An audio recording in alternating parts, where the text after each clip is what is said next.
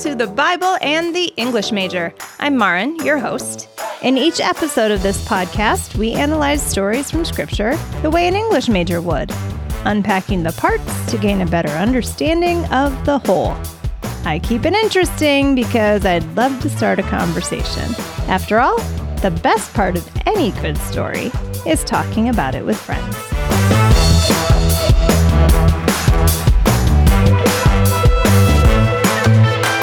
Appreciate this podcast, please follow it wherever you're listening today and find me on social media.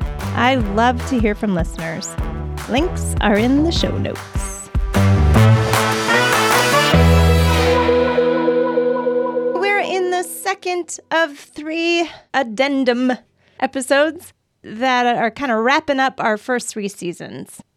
Today we're talking about my theories of why there are privileged men lurking near the stories of the hemorrhaging woman, the woman at the well, and Martha's story. And when I say theory, I mean theory. Welcome to my brain. If any of you are considering starting a Bible and the English Major podcast, I advise you not to. I frequently find myself learning things at the same time I'm supposed to be writing about them. Perspective shifting takes time, but I have deadlines I'm trying to meet, so sometimes you get my thoughts completely uncooked. Today's one of those times. This is supposed to be a fascinating podcast about the existence of 3 different privileged male religious authorities in the Gospels of Mark, Luke, and John. I had planned to easily share with you how their existence illustrates the upside-down kingdom Jesus ushers in. In the kingdom of God, the inside is outside.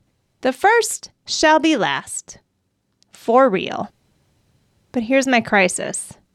In many ways, I am both inside and first. When I could just stick to relating to the women, I loved these stories, even if Martha's was confusing.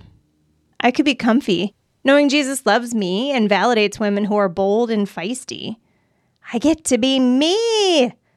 But if these stories were only about how Jesus sees and loves the women, there would be no Jairus, no Nicodemus, and no unnamed lawyer.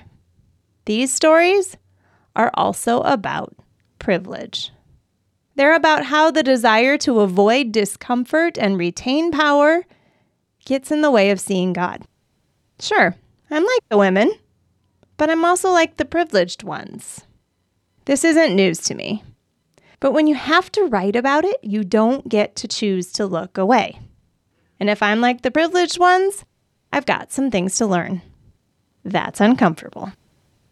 From a literary perspective, the function of these cool crowd, Jesus-resisting privileged men is location, location, location. I mean that literally. Their stories are placed near enough to the women's that if we're reading like English majors, we can't miss them. I also mean it figuratively. The social location of these powerful men magnifies the marginalized characters' social locations, both with the women and the Samaritan in Jesus' parable. Jesus spends time with both the privileged and the marginalized. He tries to communicate with all of them in ways that will lead to faith. His love is inclusive and welcoming to all. That's the message I feel like I've always embraced. But I'm learning we're called to go further than proclaiming universal welcome. I'm learning that love for everyone means an intentionally turned gaze toward the ones in pain. That's what God does. Privilege means having the option of looking away from another's pain, especially pain we don't understand or that we might benefit from. Loving like Jesus means we choose not to look away. To make everyone truly, fully included, there needs to be an intentional focus on the ones who've always been excluded. That's why the hemorrhaging woman is in the middle of Mark's sandwich. That's why the Samaritan woman is brilliant, while Nicodemus doesn't have a clue. And that's why Jesus makes the compassionate Samaritan in his parable the example for the lawyer. It's fascinating to me that each of these gospel writers employs this juxtaposition of the privileged and the marginalized, and that they do it independently. Though you can find Jairus and the hemorrhaging woman in 3 of the Gospels, Mark wrote it first and best. Nicodemus and the Samaritan woman are only in John. The parable of the compassionate Samaritan, in context with the unnamed lawyer and Martha's story, only appears in Luke. It seems that each author has something to say about privilege. Let's dive in further to see what that is. Here's what you need to know. This is the part where I explain some context.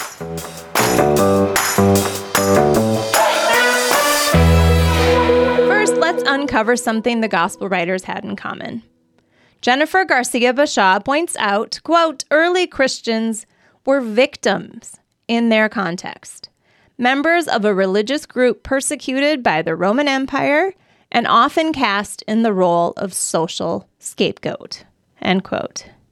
Bashaw continues, the gospel authors, quote, wrote and interpreted from this fringe position, end quote, about a Jesus who continually showed mercy to the ones others marginalized. Now, let's get specific. Perhaps you remember that Mark juxtaposes Jairus and the hemorrhaging woman, as well as the characters located just before and after their story, to show that Jesus has come both for all of Israel and for those outside of Israel too. I stand by this analysis, but at the center of the people Jesus comes to save is still a woman who is so outcast, so marginalized, she's considered untouchable. Jesus pauses privileged Jairus' story for hers. Like Jairus, we are forced to look at her. And if we're brave enough, we're also forced to look at our privilege. Mark's good news of Jesus Messiah means not only that everyone is included, it also means, like he tells us straight up in verse 10:31, many who are first will be last, and the last will be first. Next, let's consider Luke, whose audience is a mix of Jewish and non-Jewish believers. In verse 3, we find out that Luke is writing to, quote, most excellent Theophilus, end quote. Green and fellow editors claim the Theophilus Luke writes to is likely a Gentile or non-Jew who, quote, is undergoing doubt whether in fact he really belongs in this racially mixed and heavily persecuted community. The gospel openly includes Theophilus in the new community, even in the midst of intense Jewish rejection, end quote. Luke's motivation to encourage the Gentile believers shines new light on his telling of the parable of the compassionate Samaritan. First, Jesus himself, who tells the parable, makes the Samaritan the hero, the one who in Jewish context has always been the enemy.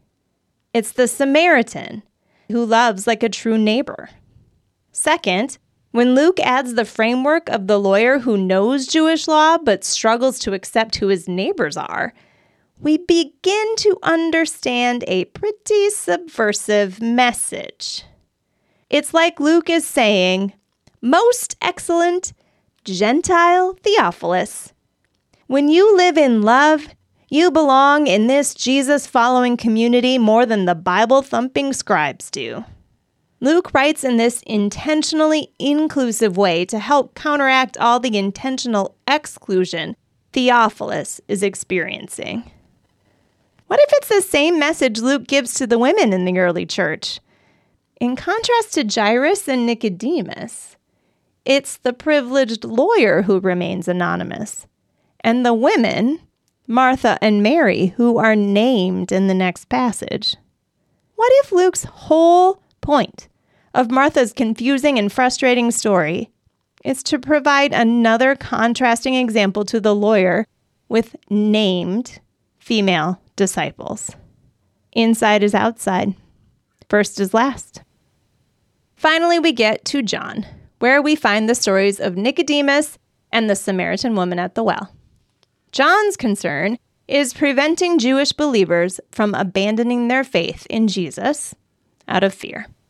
There was Roman persecution, of course, but there was also identity-shaking exclusion from the Jewish community they no longer agreed with.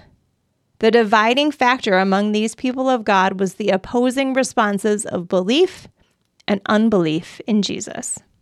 Nicodemus and the woman at the well embody this theme, which John explicitly spells out in the 11th verse of his gospel. Quote, "He came to what was his own, and his own people did not accept him." Nicodemus, leader of the Jews, cannot recognize Jesus' identity. Jesus is rejected by his own people and is made an outsider. He takes off for Samaria, where he meets the quintessential outsider, the Samaritan woman. Before Jesus meets with her, he hasn't yet trusted anyone with his identity as Messiah.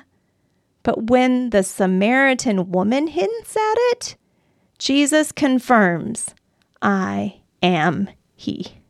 Jennifer Garcia Bashaw suggests that perhaps Jesus is willing to confirm that identity for the first time with her, quote, "because for that moment, they were both just outsiders, longing for acceptance and hopeful for unity," end quote. Bashaw goes on, quote, "This episode confirms the nature of the Jesus movement for its followers. It was a movement that privileged outsiders over insiders. One that had begun with and would always be characterized by radical inclusion and boundary-breaking community," end quote. What a powerful message for John's readers struggling with their identity as Jewish believers in Jesus. By telling the story of Nicodemus, John shows that Jesus himself is also rejected by his own. But he finds belonging with another outsider. Perhaps the Samaritan woman is even the kind of outsider John's readers were called to build a new boundary-breaking community with. Boundaries don't break without effort, though. Jesus has to go to Samaria. He has to engage with the woman's direct naming of their differences. He has to intentionally decide that those historical boundaries need tearing down. They have to talk about the things they don't agree on. But they do these things joyfully, which leads to each of them being fully seen and accepted. Bashaw sums it up. Quote, "This reciprocal acceptance among enemies is a picture of how kingdom reconciliation becomes a reality. A Samaritan-Jewish reconciliation that was centuries in the making had finally happened, all because of an unlikely conversation between outsiders," end quote. Luke was a Gentile who wanted other Gentiles to know they too had a place in the new community. John was a Jewish believer who didn't want to see his siblings abandon their new faith because they were shoved out of the synagogues. I'm a privileged white woman who's tired of her sisters feeling unloved by God because the church limits them to roles that don't fit. We all write from our own pain, and Jesus sees all of it. His love requires that we do the same. Fortunately, Mark has written us a story about how to do that. Next time, we'll watch Jairus take the path to healing by laying down his own privilege. I hope you'll join me in the discomfort.